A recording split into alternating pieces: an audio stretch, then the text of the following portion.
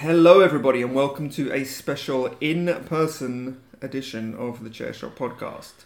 I'm Joe Towney Towner, and I'm joined on the sofa here by my good friend, Paul the G-Man Griffin. I'm actually here in person, Joe. He's actually right here. We're sharing one mic. Yeah. If it sounds a bit different from usual, it's picking both of us up. So I think what won't happen is usually when we use Zencaster, I'm going to badmouth Zencaster for a second. Which is fine because you work for the competition, so we're like, ugh, fuck him. I don't know. If you don't want This me is like, no, go for it. This is like DX driving the truck into... yeah, not the not tank. It wasn't a tank. It was a tank, right on. With Zencaster, sometimes if we talk at the same time, one will like supersede the other one. I don't know if Michelle notices that as a listener. She's nodding. There is like a dip sometimes if people speak at once. But I think here on one mic, if we both talk, it'll be fine. Yeah.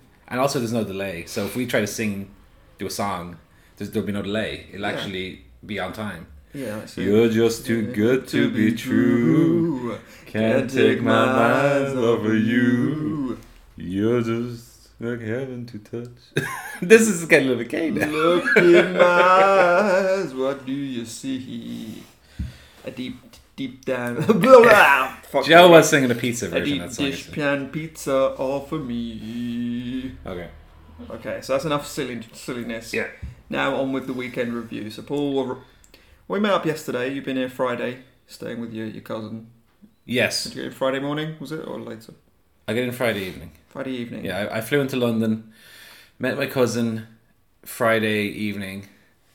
After, I'll just quickly tell the story. After I saw a group of 10 at the airport miss their gate and were jumping up and down angrily, and one guy kept saying, "I was just standing over there," and I just thought it was so funny. But I got into London 7 p.m. on Friday, spent the night at my cousin's house with him and his wife playing Dreamcast games. Dynamite Cop, which was very fun, which is only about 20 minutes long. Crazy Taxi. Have you ever played Crazy Taxi? No. Very fun. Yeah. And another game. What was the other game? Why am I asking you? You weren't there. Simpsons. A third game. Simpsons Wrestling. No. What was it? Sonic 4. Oh, there's some other game. It doesn't matter. It's a Dreamcast game. I forget what it was. Oh, it was Power Stone. It's a fighting game. Very fun. All that. those games are really fun. I don't know. Yeah. I never had a Dreamcast, but I might need to buy one. And you know what's funny? That just occurred to me. And this is totally random. This is the universe again, acting in weird ways. The last time we did an in-person podcast, I was also wearing a Manchester United jersey. Ooh. And I'm wearing one right now because I was wearing a shirt and we were in the rain. And I put the jersey on because it was one of my... And it just occurred to me when last time we did one, I was also wearing my United jersey. Who would have thought? I don't know. It rains a lot in the UK and Ireland. We just went for McDonald's and we got caught in the rain on the way back. So, but yeah, then I was with the cousin, and then Saturday morning we met up. Yeah. And I didn't see you originally. No, so we were on the other side of the ticket barrier, and Paul's cousin was looking directly at us, and I was waving at him, and he's probably going, "Is that your friends or just?" And I looked and I said no. Yeah, he said, "Is that your friends?" And nah. It was your friends actually. No. Because he said the person with the hat, and there was another person with a hat closer, okay. And I thought that's who he was talking about. And then when I looked again, it's just like Fletch. Confess Fletch. That's everyone's wearing a Lakers hat. Yeah. So we've been together ever since. We went for some nice food. I'll drop a little plug ski. Little market on the South Bank, but near Waterloo. Yeah, I had a vegan donut. Yeah. That just tasted like a regular donut. I've never had vegan food before, by the way.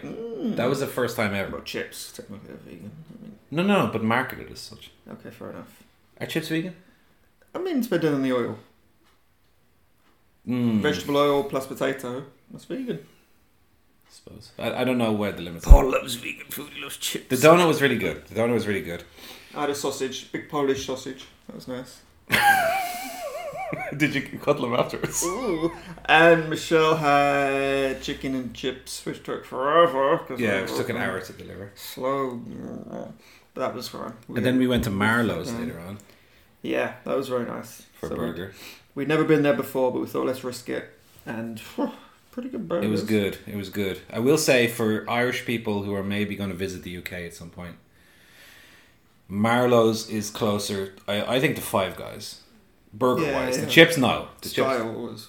I prefer the Five Guys chips, if I'm being totally honest. But the burger was closer to Five Guys, and Honest Burger is closer to Bunsen Burger.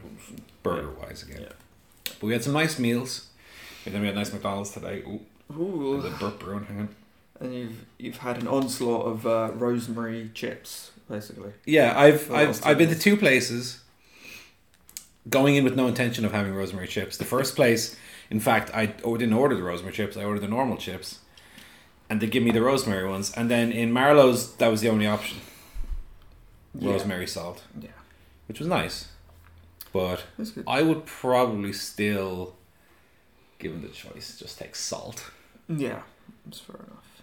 The burgers were good, and then McDonald's today. But we got a lot in. We've had like a day and a half. We've seen 2 movies, 3 wrestling shows. Yep. 2 wrestling shows, excuse me. 4 episodes of The Simpsons. An episode of Young Rock. Young Rock we watched. I forgot we watched that. We have to review that as well. Review that. So that's what we're going to talk about, basically. Where do you want to begin? Well, let's go in chronological order. So we actually went to see a movie as well before the Marlowe's Burgers. Yeah. We had a little walk around our local shopping centre, which was nice. Went to HMV. Paul got a few Blu-rays. Yes. To take back. And we went to see Spider-Man Across the Spider-Verse. Now, The Flash is out this week, which meant that all of the big screens at the kind of bigger cinemas were booked up with The Flash, which we didn't want to see because it looks like a load of old arse. So, unfortunately, Spider-Man was only on the smaller screens, which is okay, it's still good screens, but the one we booked, which is a local kind of smaller, it's a picture house, which tends to be, more indie and foreign films, things like that. They have some quite small screens, so this one I think was like a 60-seater or 70-seater screen, which is fine. However, the air conditioning was broken, and outside it was about 27 degrees. In the cinema, it was probably about 37 fucking degrees. Well, they advised us before we went in that was the case, and if we wanted to leave, we had a 20-minute time limit. That was get a refund. It was like a wrestling match. It was Adam Cole. I assumed to get a refund, not just you can't leave after 20 minutes. They locked the doors. No, I mean, you get a refund. I didn't have a problem with the heat inside, really. It wasn't unbearable, but it was uncomfortable. No, my bigger fear was when we got in and then a family with a baby sat down next to us. Yeah. For some reason, people bring take kids to see these movies, just generally. Well, they're not really kids. It's animation, but it's not a kids movie, really, is it? Would a It kid is, have followed that? But it's like, you bring your family to the cinema to see Spider-Man, that's fine. Yeah. But why bring the baby? The baby isn't following. It was the plot. like I don't know how. But the baby was very well behaved, though. Oh. Michelle said the baby said. Generally. Gurgling. Mostly gurgling, but It wasn't like screaming or making loud noise. Beginning and the end, I think it was a little bit. A little bit rambunctious. that That was in the film. Oh. You missed the baby Spider-Man character. It wasn't too bad, but with the heat and the baby gurgling, Well, I expected it to be much worse. I expected it. You know when you get on a flight with a baby? baby just shitting itself You in 2 hours. And just crying. There was no crying. I didn't hear a shit noise. No, there was no shitting. There was no shit involved. Yeah, it was alright. And then the movie itself was, I thought, pretty good. I would say it kind of struggled to recreate the charm of that original one, which was a bit of an unexpected delight. And it's always tough to recreate that kind of unexpected charm. But it was good. Just a bit long-winded, I think, at the beginning particularly, and towards the end. And of course, there isn't an ending. It literally. I thought Barry was exaggerating when he said it literally just ends and says to be continued, but it pretty much does just go. Oh, that's the middle. That's the end of that act. Kind of. I would say though, it feels like there's an ending in the way that the film has a pretty frenetic pace. And goes, and then it kind of feels like it's slowing down and ending for about 25 minutes, and it never ends.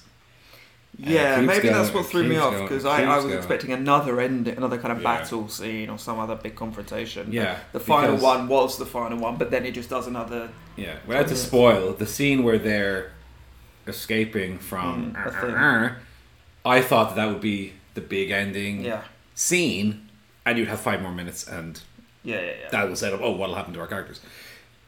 It goes on for like another 20 minutes, actually. Yeah, and then they set up all the stuff that's going to happen in the second one in the last 20 minutes of the first one. So it's like... But that can be... You can start the second film with that. Well, I know, exactly, yeah. I don't think there was a need for that, but I think they wanted to hook people with that, but it was a bit...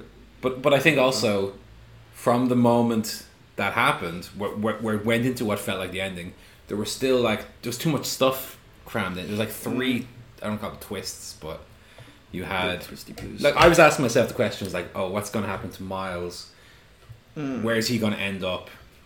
And then that gets answered, and then he meets someone, and then another thing happens, and then there's a twist. It's like, I don't need that much. Just let me... Where is he going to go? That's enough for me. You know, that's my... That cliffhanger would have satisfied me. But I felt like by the time we got to the end of the film, we were in a totally different place to where we were at the beginning. It felt like ironically, because it's one half rather than a full movie, it felt like 2 movies worth in one. Yeah. You know, it felt like almost proportionately too much stuff happening. But I really liked it, especially at the beginning. I thought the animation, as good as the first Spider-Verse looked, I thought this was even better. And I already held that as one of my, what I think one of the best looking movies ever. I mean, it's not shot really; it's animated, but it's beautiful. This was even more beautiful. I like some scenes are in a location, and then it'll cut back, and the location's like the background is gone. It's just like a painting now, so it's just colors, or it's just vibe or whatever. And they use that really, really well. There's a big shout out to Michelle's husband of a friend who worked on it. Compliments to the chef on that one. And I thought the sound was like the soundtrack was really good as well. Early on, there was a fight scene that had like a pretty lo-fi kind of beat to it, rather than being oh my god. It was very kind of laid back, which kind of made it feel unique and different, and worked really well. And the early scene where she's playing the drums in the band, like a look and sound, brilliant. Totally into that. One thing that I feel about it though is that I think it is much more fan servicey than the first one. Direct references to Blorko Spider-Man and other Spider-Man properties that people would be familiar with are like directly referenced in this, whereas in the first movie there was like the 5 Spider-Men, but it was all in service of the story. It never felt like, hey, that's Spider-Man from that famous thing. It was, you know, I wasn't familiar with Neo Spider-Man, the Nicolas Cage one, or... I thought they were a lot more interesting, that group, than the ones... Because there were fewer of them that you can concentrate on. Yeah, but also you had like a comical one, you had the serious one, whereas this, it was like, you had the British Spider-Man, you had the Indian Spider-Man, you had the, like, Mexican Spider-Man, you know, it was like... It didn't feel as interesting a range of characters. Yeah. You know? One thing as well with the British one is... Maybe I missed something, but didn't they set it up like... Hobie, don't talk about Hobie. Something happened to Hobie. Yeah. And he just shows up and there's no... I was expecting him to be a much bigger part of the movie, really. He is kind of in an under the surface way, but I expected there to be like... We don't talk about Bruno, kind of... Don't talk about Hobie, you know? That was the Daniel Kaluuya character. That was good. He was good in it, but... Yeah, I think the cast of characters maybe wasn't as interesting as the first one.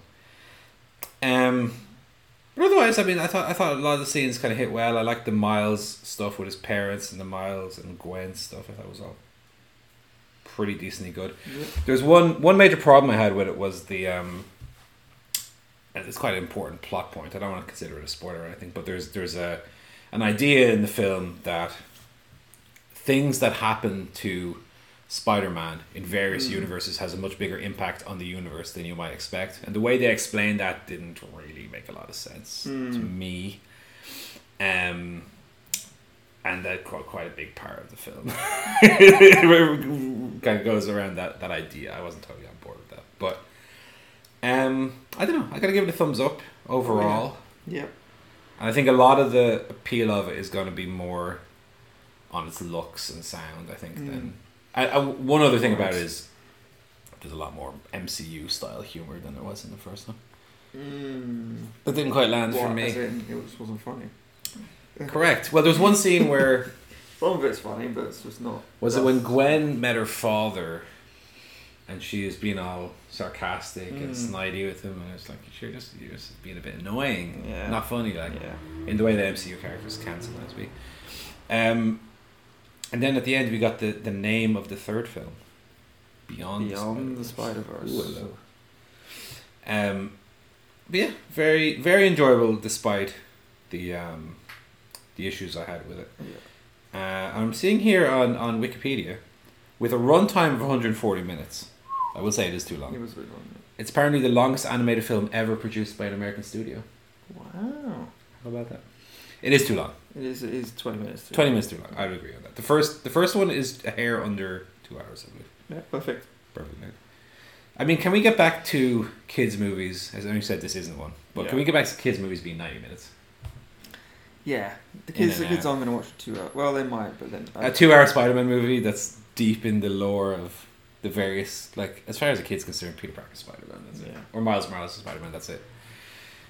This is Spider-Man 2044, and it's Oscar Isaac being a vampire or not a vampire. Maybe he is, I don't know. And boring. Forget about it. So that's the Spider-Man. I think I did go on 8 in the end on Letterboxd, but that's with an asterisk that it can come down to a 7. Ooh. On more sleeps. More sleeps. About it, yeah. And then we watched a movie called Confess Fletch. Okay. Confess Fletch with John Hamm, which I had never heard of. So it's a series of books previously adapted in the 80s or maybe early 90s with Chevy Chase as Fletch, who's kind of a humorous, smart aleck, not detective, but like investigative journalist, who kind of pseudo detective, who just flits about, kind of solving crimes, being a bit glib, and having it off with sexy women. He does have it off with a woman. I did see that. Yeah, that was right at the beginning. So this is directed by Greg Mottola, who did Superbad and a few other films. It was kind of enjoyable, but I thought it just reminded me of a TV pilot rather than an actual film. And I'm probably not surprised it wasn't like a big hit. I think it was... Was it released theatrically? Yeah, it was. I never heard of it. Briefly. Never heard of it. So it was kind of entertaining, but a little bit flimsy. And I don't think the stakes ever really were established. I was going to say elevated, but they were never really any kind of... He was never really in danger. No. I think the plot is, he finds a dead body in the apartment he's renting, and then he's kind of considered the main suspect, and so he has to kind of set out to solve, who really did it. Yeah, it's almost got murder mystery elements to it. Yeah, I thought it was fairly watchable. Yeah, I'd watch it too if they did like an hour-long TV episodes with him as Fletch. Right. I'd probably watch that kind of mystery of the week type thing. Because John Hamm's very charming. He's funny. He's good, isn't And he? he's very charming. I think it just needed supporting cast and a better plot, a kind of beefier plot with a bit of danger in it. Like, I've never seen the Chevy Chase ones, but I can imagine they're a bit more like those kind of classic 70s, 80s, like Agatha Christie style. Not Agatha Christie, but almost like you get those kind of thrillers. It's a weird comparison, but like Sister Act, something like that, where someone, you know what I mean, like someone's on the run. It's a bit of a comedy kind of thriller, like someone's on the run from the mob, or they've got to get somewhere. Or there's the one we watched, I forget what it was called, with Goldie Hawn and Chevy Chase was in that, Dudley Moore, whatever that film's called. But yeah, it's kind of like someone gets caught up, and your average person gets caught up in a kind of criminal conspiracy, and they have to figure out their foul play was that film. Well done remembering that. Yeah, thanks. That's what kind of I would imagine Fletch to be, but usually pretty, high stakes, and you're very kind of sympathetic for the protagonist, which this didn't quite have that. No, I think I said after we watched it, it's the kind of movie that in 2 months' time I will have completely forgotten about. Yeah, it was fine. It was okay. Right. John Hamm's very likable. Yeah. I think you're right. I think he'd be good in the lead as a kind of more of a TV series type setup. I gotta say, some of the accents in this film were atrocious, absolutely abysmal. But it It was fairly light. It was like a little cracker. Little. You know, it wasn't a prime rib. You know, it was a little. No. It was a little McDonald's fries. Is what it was. Yeah. So those are the two movies we watched. We didn't watch Dynamite together, but let's talk about it briefly Yeah. because it was a good show. Oh, it was a very good show. Well, first Dynamite because we didn't watch it together, but it is noteworthy. So Dynamite opened up with MJF Adam Cole Eliminator. In retrospect, I should have copped on when a big match like this opens. They do a time limit draw. Oh, well, yeah. It didn't even occur to me. I by the way I'd fallen hook, line, and sinker for this. I'd not even considered the possibility of a time limit draw. Yeah. Well, I'd seen the ending on the way back from the airport when I flew this week, so I knew what happened. Actually, I was very confused because I was watching it with the sound off on my phone. Yeah. And the match just ends, and I was like, Uh-huh. "What happened? What's the finish then?" Then I figured out it was time limit. Right. Yeah, but great match, really. Adam Cole's best match, I think, in AEW. Yes. And MJF Agreed. always delivers. MJF's 5th or 6th match of the year. No, he's got to have more surely now, hasn't he? I don't think so. It's probably 6. Every match he has is great though. Mm. I like the spot where he had the ring on, and he went to Biff Adam Cole with it. yeah, and he got caught with it. Yeah. And yeah, very fun. Very good.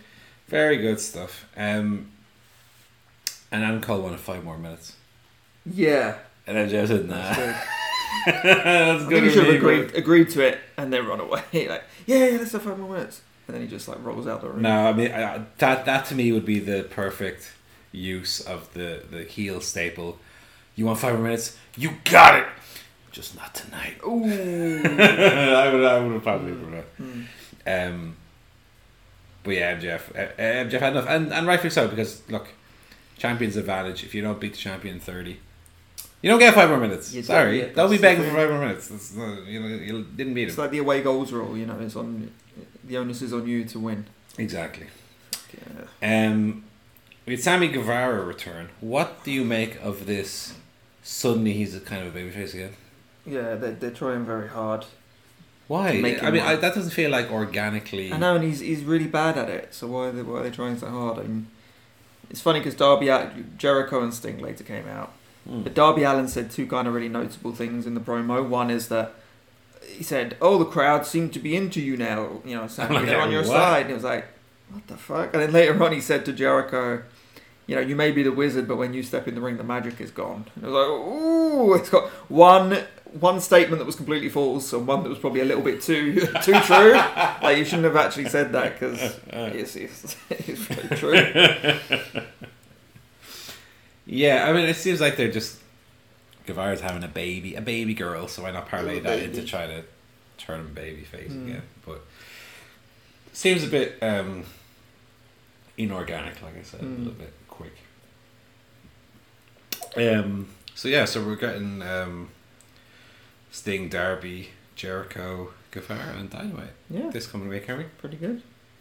And that's apparently the first time Jericho and Sting have been in the ring together. Yeah, exciting. In how long? 40 years. Yeah. Well, Jericho's 25. Jericho's been around since the early 90s. So yeah, it would be 30, Oh, I suppose. 30 years, let's say. Yeah. Sonata was shown issuing an open challenge. And I love open challenges in wrestling where just someone 2 hours later goes, yeah, go on. Yeah, no one else clamours for it. It's just... No. Or maybe they did, we didn't see it. See, I would like there to be a little bit more administration to that. I know we're like very close to the pay-per-view already, but Excalibur says, Tony Khan, we've just heard that the open challenge, we have 2 people going for it. It's going to be decided in a match tonight. Jungle Boy against Swerve. I don't know. Speaking of, we had Orange Cassidy, Darby Allin, Sting, and Keith Lee defeating the Mogul Embassy. Yeah. Very fun. However, we do got to talk about Keith Lee. What's happened to this lad? Why is he so slow now? Yeah. What happened when he was the same size when he was jumping about the place and floating? I think he's given up. I don't know what happened to him. He's not got the motivation. Maybe. Stop dyeing the hair.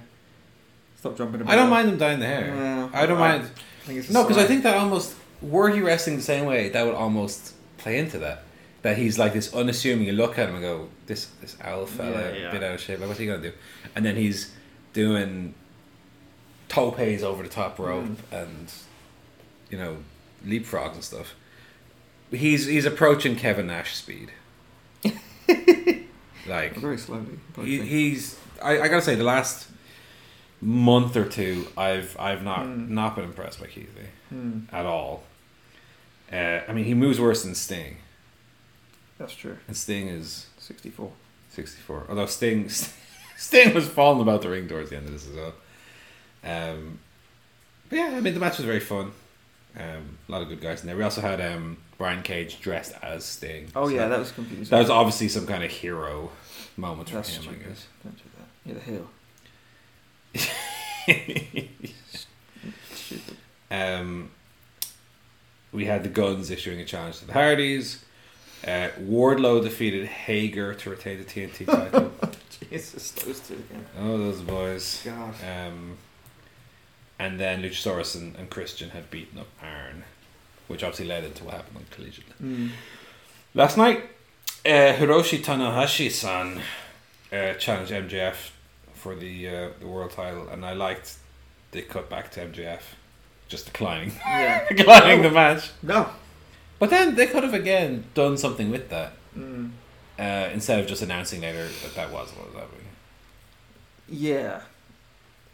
Like, because he's still saying no, but presumably there has to be a contract signed or something. That's wrestling has established that for the longest time, right?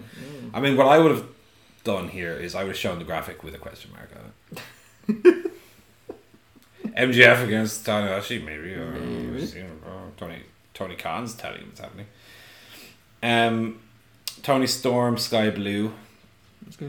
Was good. Sky Blue, 2 good performances this week. He's very good, yeah. She's very good. Although she had not quite as good a performance. I don't know if you watched it on Hey EW. I haven't seen that yet. Hey EW. She does that thing where she's talking into her chest. You got come on, liven herself up a bit. Liven up and be entertaining. She is very young. We give her the benefit of the doubt on that. And the match was very good. Renee Paquette was backstage with Hook and Jungle Jack. And Jack Perry said he feels naked without championship gold, so he officially accepts Sonata's IWGP Open challenge. And she asked Hook his thoughts, and Jack Perry interrupted and said, you know, don't worry about it, you're my best friend, be in my corner at the pay-per-view, and they gave it a fist bump. This was Maggie Simpson in the future. What do you think, Maggie? And then, it gets interrupted. Okay, well, let me put forward a prediction here. Yeah. I'm not going to be Jungle Hook Boy turn heel. That's obvious, right? Yeah. Specifically, they set up at the start of the year. Jungle Boy's promise, he's going to win gold before the year's out. Who has gold? Hook. That's where I think they're going. So he's not going to turn on him, but they are going to. I think he's going to turn on him. Oh, he will and take his gold. Oh, okay. Yeah, fair enough. I can see him going for titles. He'll go for this title, maybe 1 or 2 more, and lose, and then say, "Wait a minute, this guy's got gold." Yeah. And he'll take it out on Hook, and that'll be Hook it. lose though. That's the only thing. But yeah, it could happen. Well, Hook's got to lose at some stage, right? No. I think so. Just have him win forever. No. I think my prediction is that the gold that Jack Perry will win before the end of the year is the FTW. That would be so lame though. It's only there's such a strict belt. Doesn't matter. Yeah, but that again kind of plays into it. I suppose if he's here, yeah, it's fine. And then Hook can obviously get the win back unless he gets Hulk Hogan. Then we had the Young Bucks and Hangman. I refused to use their trio's name. Defeated the BCC. I think it's the first BCC loss in trios. Could be. Very good match. Very, very good. Very good. And also had a very good, very notable post-match where Eddie Kingston returned to AEW. Ooh! Worlds collide. The world is cold, but knuckle up. The world is cold, but knuckle up. I will say, He wasn't looking. Good shape. He wasn't looking the sveltest. if I had to be I honest. think he's still better than he was. I mean, he used to be really big when he first debuted, and he had the big old pregnant belly. Yeah. I'm not even saying specifically his physique. Oh. Even the shirt he had was a little too short to the point that it was like you could see the gap between the bottom of the shirt and the. Well, it was yeah. I wonder what I mean? Like if you got a little bit of tumby, like as I do, yeah, you wear a longer shirt. I wonder if he just sort of grabbed that shirt. It wasn't his shirt. Because you walk around with no shirt on. No, because it was the shirt was Lois Rules, which is a reference to Tony Schiavone's wife. So because then he took a picture of Tony Schiavone and Schiavone's son. Okay. So I wonder if he just like borrowed the shirt and said, "Oh, I'll wear that tonight." Yeah, and it was actually a good size look. Too small for him. I think that was my biggest concern. Accentuate the positives, hide the negatives. Don't accentuate the. Exactly. I mean, it was accentuated, to be honest. He came out and fought with Claudio. Anyway, we love Eddie Kingston first and foremost. I'm very happy he's back. We had then Takeshita hitting the ring. Came out. One of my favourite acts currently in AEW, which led to Kenny Omega hitting the ring, shirtless once again. He only wears jeans these days. Do you notice? Yeah. Always has the body out. He gets attacked in turn by Will Ospreay, and so it was good old schmoz to go off the air. Very entertaining, very reminiscent of early 2000s SmackDown. I'd say. I used to love that when I was a kid.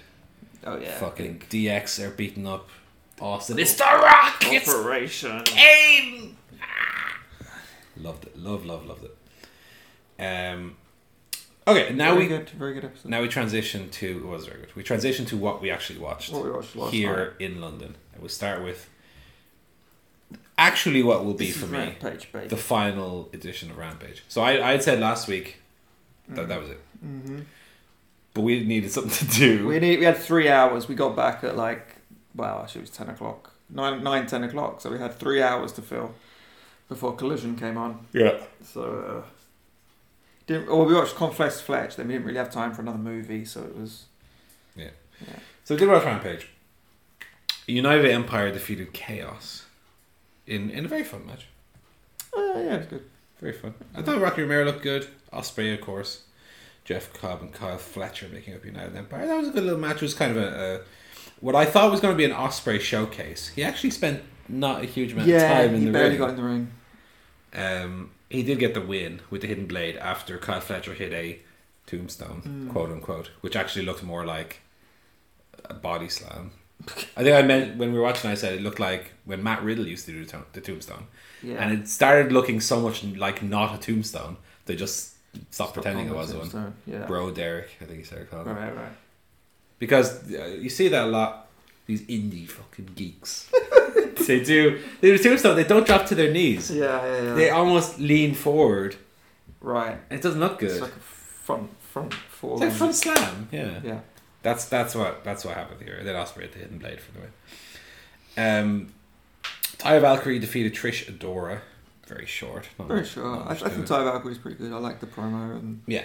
She does. Her and Statlander would be good. Yeah. That's on Dynamite this week as well, isn't it? Yeah. The Hardy Boys accepted the Guns challenge. You were saying that my Hardy's going to say delete. He didn't say delete. No. What? It's weird. Usually he does. He did not say that they would be deleted. There's none of that, unfortunately. And then Jeff Hardy does this thing now that I see a lot of sober people who had been drug addicts or alcoholics before, which is they speak in an overly verbose way, almost to prove how sober they are. Right. He's like, the Guns, you're meticulous in your ways against the Hardy. He's like, what are you talking like that for? But look, if he's doing well at the end of the day, good for him. Mark and Papa Briscoe and Aubrey Edwards defeated Jeff, Karen, and Jay Lethal. This is a house show match. This was good fun, though. It was fun. We were popping. Sorry, you rewound to rewatch a Papa Briscoe clothesline. It was so good. Yeah. So don't be giving me this is a house show match. We were more into this than the other two matches. We were more into this than when they did the cat fight. I can't fight. This was good. It was good fun. It wasn't very serious, but it was good fun. Aubrey smashed the guitar over Jay Lethal's head. Yeah. And Edwards beat her with a figure 4. Ironically, so Jeff Jarrett's very well known for using that move, and Jay Lethal. Taya Valkyrie and Chris Statlander had a little back and forth in which Taya Valkyrie was 10 times the promo Chris Statlander was. Yeah. Unfortunately, Chris Statlander was very stiff.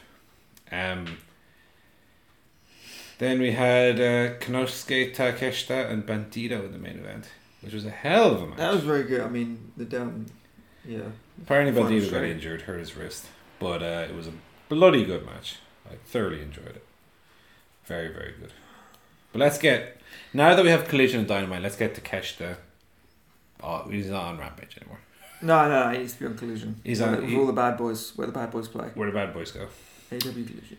Speaking of, we finally arrived at our main event of the evening, which was AW Collision.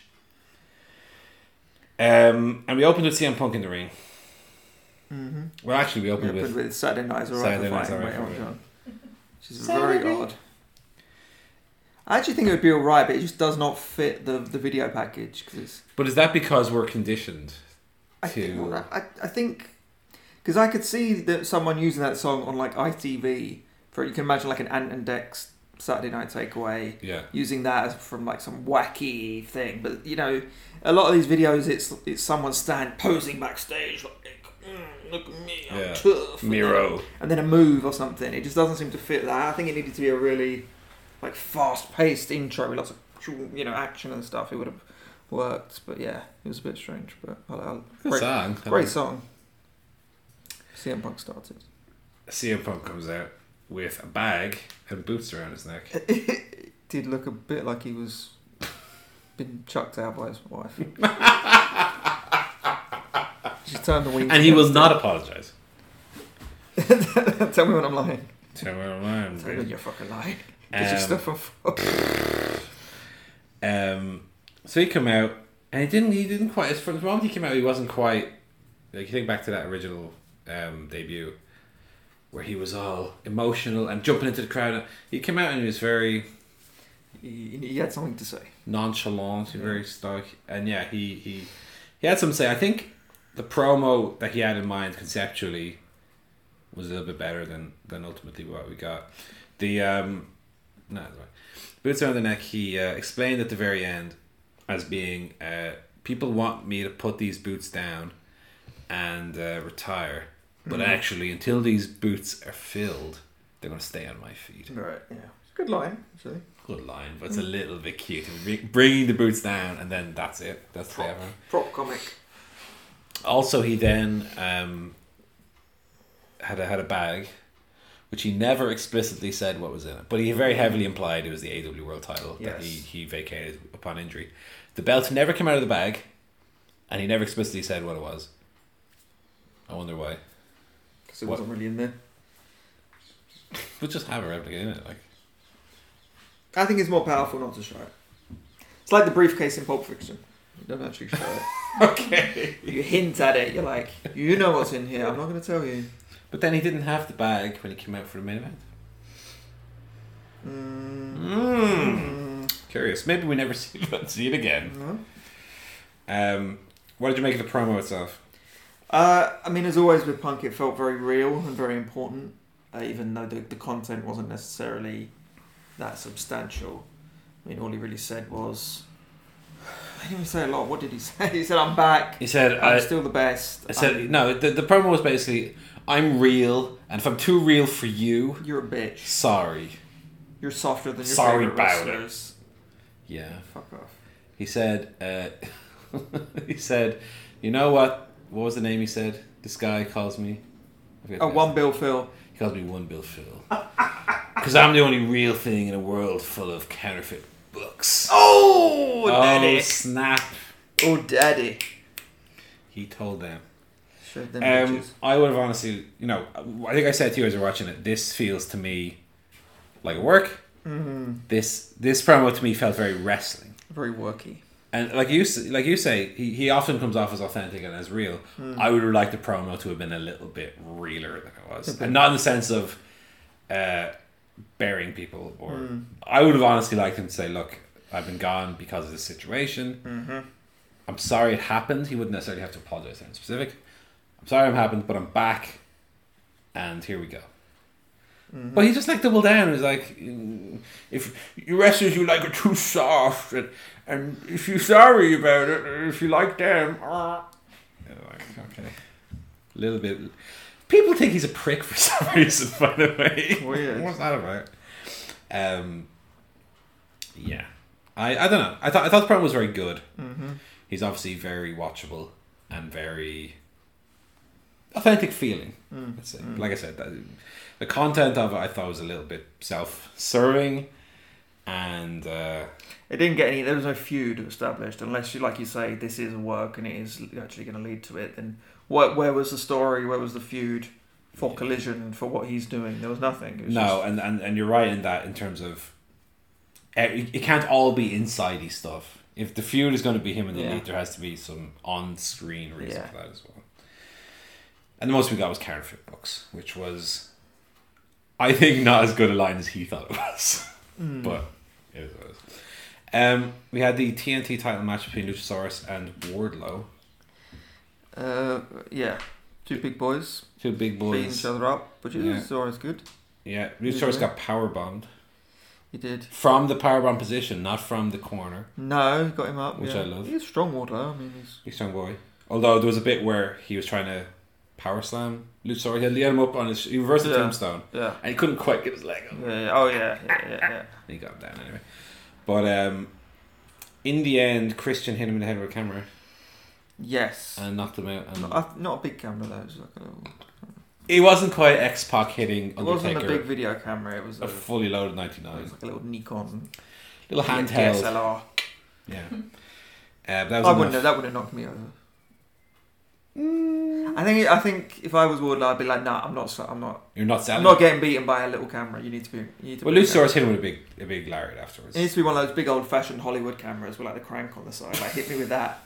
I'll not go down. But this is the thing. These wrestlers today, they need the instinct to say, look, if I'm going to get beaten, I need to get like knocked out. It's kind of like you said once with Ricky Starks getting attacked backstage. I think by the Dark Order.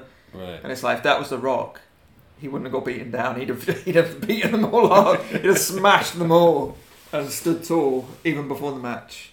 Yeah. I think a lot of these wrestlers need to think about how they come across and be a little bit more selfish and be like, I mean, this is a stupid example with the camera, but you know what I mean? Like, to me, I looking at it, I was like, it's only a little camera. I mean, I don't know.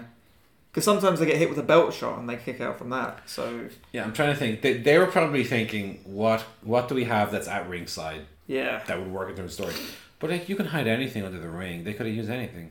Could have hit him with a big dinosaur bone, plant pot or something. Yeah, a big dinosaur bone. Because Luchasaurus is like from the Flintstones. I think a big comical dog bone. Yeah. Bonk him on the head with it. I'm going to say that might have been a bit too silly. Oh, okay, but, fair enough. But I like the creativity. I also like that Christian is, for all intents and purposes, the champion. Yeah, Christian grabbing the belt. That was a kind of nice touch of it, I think. He didn't give the belt. Sorry, he held the belt. And Luchasaurus held the belt. So I kind of feel like it's Christian as the champion and Luchasaurus defends it. Yes. Which I've never really seen before from a heel. That's quite funny. The heel's a champion. Yeah. He's not really a champion, but he's a champion. Never wrestles, never defends it. Yeah, but, yeah. You know, it's quite funny.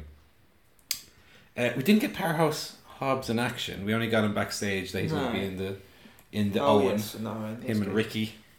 Too good. Yeah, too good. I hope they stack it up this time. I don't want any fodder in there. Too many geeks in the last I want one. 8 stars in there. The last Owen tournament was not great. No. Okay, speaking of great. Speaking of greatness. 2 big-breasted men. Ooh. Andrade El Idolo and Buddy Matthews. Yeah. Love it. Yeah. I loved it. And Andrade did the whole time. I was saying, I hope he does that move where he does the kick into the elbow, and he did it. It was great. It was really good. And for people who complain that there's not enough selling in wrestling today, yeah, this had a lot of one lad selling the knee, one lad selling the elbow, to the point where during the break they did a double Are they injured spot? Which I thought was pretty clever. Yeah, that was cool. And Andrade got the win with the figure 8. Shades of the misses. A bit cute, but it's alright. A little bit cute, but This is great. You've got two, they're both very athletic and doing a lot of moves, but they're also enormous. They look like they could fit into early 90s WWF. You know what I mean? They wouldn't look out of place. They're both so fucking massive. Yeah. But they're wrestling like work rate boys. Do you know the music video Kanye West did with Lil Pump? No. What's the name of that song? Where it's I'm gonna have to look. We are in person now, so we can just do it. People listen will know what I'm talking about. Look up Kanye West, Lil Pump. Lil Pump. I love it. That's the song. Right, wait till the image loads. Right, we're looking it up, folks. I hope you're looking up on YouTube at home. Okay, I'll get it over here. Don't worry. Just make sure we don't mess up the recording. That's the important bit. Kanye West, Lil Pump, right? I'm going to show Joe this, and this is what I picture. I got it. That's what I picture. Buddy Matthews and Andrade in their suits looking like. Oh my word, that's. Boyfriend is a dork, make love in Jordan. I just pulled up in the ghost, fuck that bitch up out in London. Okay, that's enough. We don't want to get music. copyright strike. But it's basically in the video they have these giant kind of suits on. Yeah, they're not suits, this clothes, but they're like big square shoulders out to here. That's what those two boys would look like. I think. I don't know what I don't like the song at all, but I'm not happy we played that. The match was really good. And then, I mean, the figure 8 at least, you know, with Buddy had been setting the knee the whole match. That made sense at least. And Andrade's finisher, the old hammerlock DDT, is a little bit laborious to set up anyway. Andrade, who's seemingly a babyface now, offered the handshake, but the House of Black appeared and beat the fuck out of him. House of Black. The Casa del Negro. That's correct. That's what it would be. Speaking of, we had Tony Nese in the ring for a match with the returning Miro, seemingly also a babyface. I think Nese, because Nese came out and said that the crowd were all fat and ugly and they needed to do exercise. So I think he might have been the heel. Yes. I'm not sure. Yeah. We stood up and we were going to touch our toes, but Miro came out. Yeah, luckily. And beat his ass. He did, nice. Yeah. Miro wasn't selling anything. Oh, we didn't talk about the commentators, by the way. There's not really much to say. I thought they were there good. Is. Let me criticize. Okay, Kevin Kelly and Nigel, I think, were perfectly fine throughout. Yeah. And I made the reference, like, commentators can either be really good, i.e. Taz Excalibur, or at least be anonymous. Non-intrusive. Yeah. You know, the worst you can be is bad, i.e. Jim Ross most of the time. Yeah. Your man who does Raw now, the little Irish fella. Oh yeah. You know, there's a lot of bad commentators. Kevin Kelly and Nigel were at least serviceable and listenable, with the following exceptions. Nigel McGuinness cannot say the name Christian for some reason. Christian Cage. Christian. And Kevin Kelly cannot say Andrade El Idolo. Andre El Didlo. Andre El Didlo. And also Kevin Kelly, or it might have been Nigel, I don't remember, called Miro's finisher the camel clutch immediately after he had said game over, and that's the name of the move. It's called the game over. And he did beat him with it, and he did like, you know when he does the game over and sometimes he'll like fall onto his back. I think that looks a bit shit when he does that, because then you don't have the bend on the back anymore. They just line it off him. I like when he just does the classic game over. Yeah. It's great. Another good Sky Blue performance here with Willow. Very good. Getting the win in her hometown over the Outcasts. It's very nice. She hit a code blue, which sometimes she does a little bit wonky. But here it looked really good. Got the win. Ricky Starks put us out of the tournament. Jeff Jarrett announced a concession stand brawl for Dynamite with Mark Briscoe. The Acclaimed were out in what turned out to be a totally superfluous segment where nothing happened. And his raps are boring these days as well. Do you think that's a little bit to do with them being not heels anymore? Possibly. I think he just comes out and it's need that little bit of zap, a little bit of zing. Yeah. Just not got it. Maybe it's the powers that be. It's standards and practices of SAP. And then we CM Punk and FTR against Jay White, Juice Robinson, Samoa Joe. Main event. 35 minutes with the show left, they started making their entrances. So we were kind of hoping Like, oh, big angle at there's the going to be end. some kind of angle at the end because they're presumably not going to wrestle after that. No. They did exactly that. There was no angle at the end.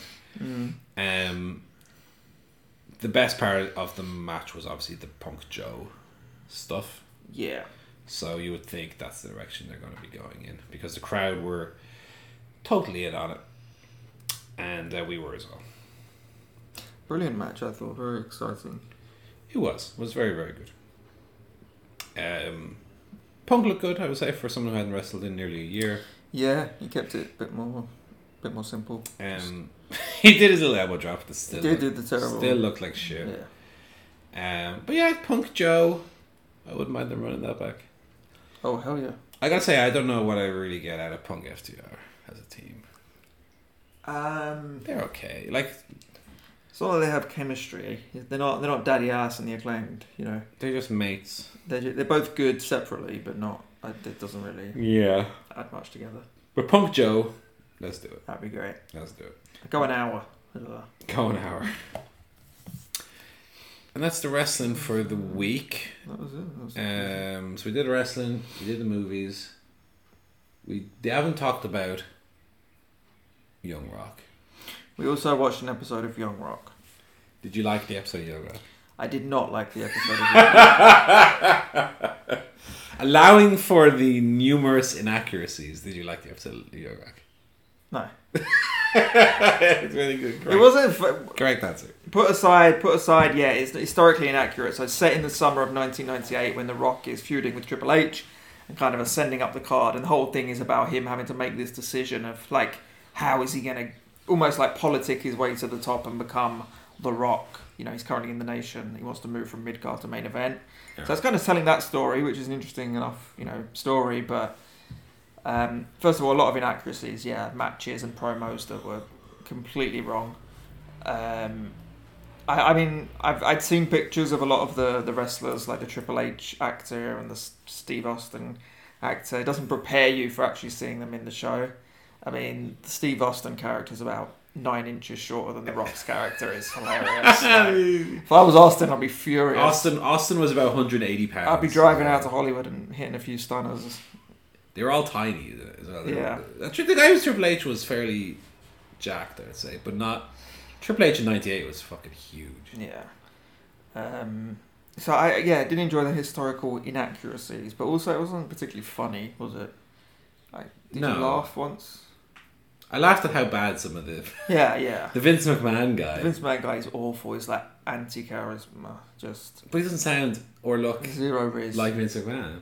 And I understand acting is not necessarily doing an impression. You can bring the... No, but Vince McMahon's an interesting character. Vince McMahon is he's such a specific, compelling, known character that you kind of have to at least... And this guy's... But aside from how he sounded or looked, he didn't bring any of Vince McMahon's character to the screen. No. He just was... He was like something out of Entourage. He was like a plot. Mr. Basil Exposition. He was just like, huh, you shouldn't have done that. Well, he didn't even do, huh.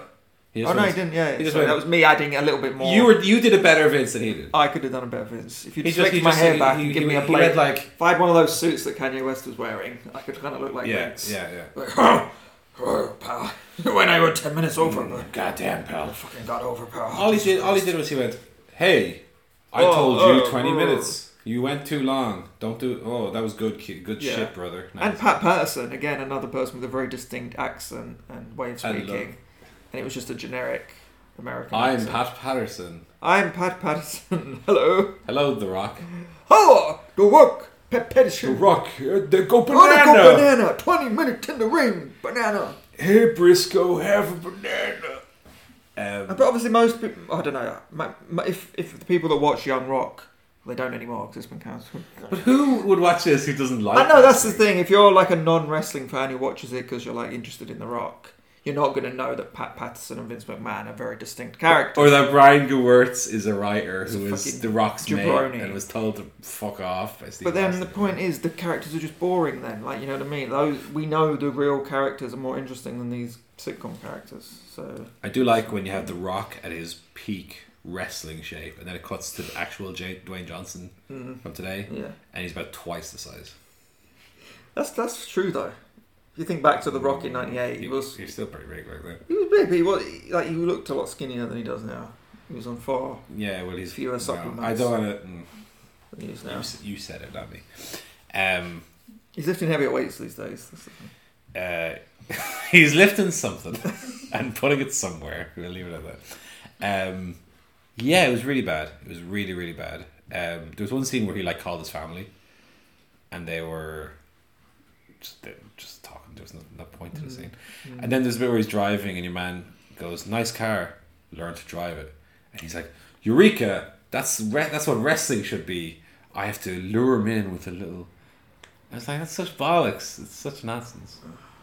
Ugh, very, very, very self-serving again. Very annoying. Your man who plays Rock is decent. He's alright actually. Yeah, it wasn't too bad. It's so simplified down where he's like, where Triple H is mad at him because he. What was the reason he was upset at him? Because he gave him he did a little impression of him. Oh yeah, and went a minute too long. 20 minutes. Which definitely happened in summer '98, by the way. Exactly. But Triple H was angry at him because he did that. And so it really reduced it down to wrestling is like high school, which it is to an extent, but definitely he would have been like. They deleted scene where someone shit in his bag. That didn't make the show for some reason. Yeah. So yeah, it was very, very simplified, and everything was wrong. The Rock came up with there's one bit again, as Joe said, this is summer of 1998 where they're feuding over the Intercontinental title in a ladder match. The Rock calls him the cerebral assassin at one point. And the game. That was 2 years away from it. But I think with this kind of show, you can't get hung up on that stuff. This is a show made by dum-dums to be watched by dum-dums. Well, it was. Well, no, I don't want to show. No, it was a show. Yeah. It's not anymore. Oh, rest in peace. R.I.P. We'll never get to see The Rock turn heel at Survivor Series 98. Unless that was the finale of this one. I don't know. We didn't get that far. Could be. Well, we did see The Rock in 2003 as a heel. Because they pretended that he did The Rock concerts in 1998 as well. We won't get with the little vest on. We won't get to see 99-2000 Rock be incredibly homophobic every week. No. Talk about how everyone else sucks dicks. And how Kevin Kelly is a hermaphrodite. Oh, God! That didn't make the cut either. Oh, God. Jesus. I don't remember him even in wrestling, though, using suck dicks. I missed that one. Maybe not literally, but strudel. The Rock strudel. Sucking on the Rock strudel, that kind of thing. Yeah. So that was Young Rock. We didn't enjoy that one. No. That was about it. And then today we just had a little walk around, went to the park, had a McDonald's. Yeah. It's been a bit rainy, so we're not quite as good. Yeah. So right. Good weekend. That's their money's worth, I think. What are we nearly out about an hour? That's enough for them. Yeah. That'll hold little sons of bitches. No, we're still recording, Paul. Listeners, friends, friends, devoted fans. pals. And so that is it. So that we're going to wrap up. Thank you very much for joining us here, Paul, in London. You're very welcome. Is this actually your goodbye to me? You can't kick me out. Yeah, as soon as I hit stop on this, he's out the Thanks door. for visiting. See you soon. So anyway, so we will be back next week. We haven't had a proper episode in about a month because I've been away. Yeah. And we didn't get to do it last week, and we're away this week. But next week, we will be back, and we will be reviewing... previewing Forbidden Door. Yes. Which is next weekend, next Sunday. So we'll be back with a full review of all the things we've missed, a full preview of all the things coming up. Very excited for the summer ahead. So from me, it's goodbye. And from Paul, it's also goodbye. Goodbye. Thank you.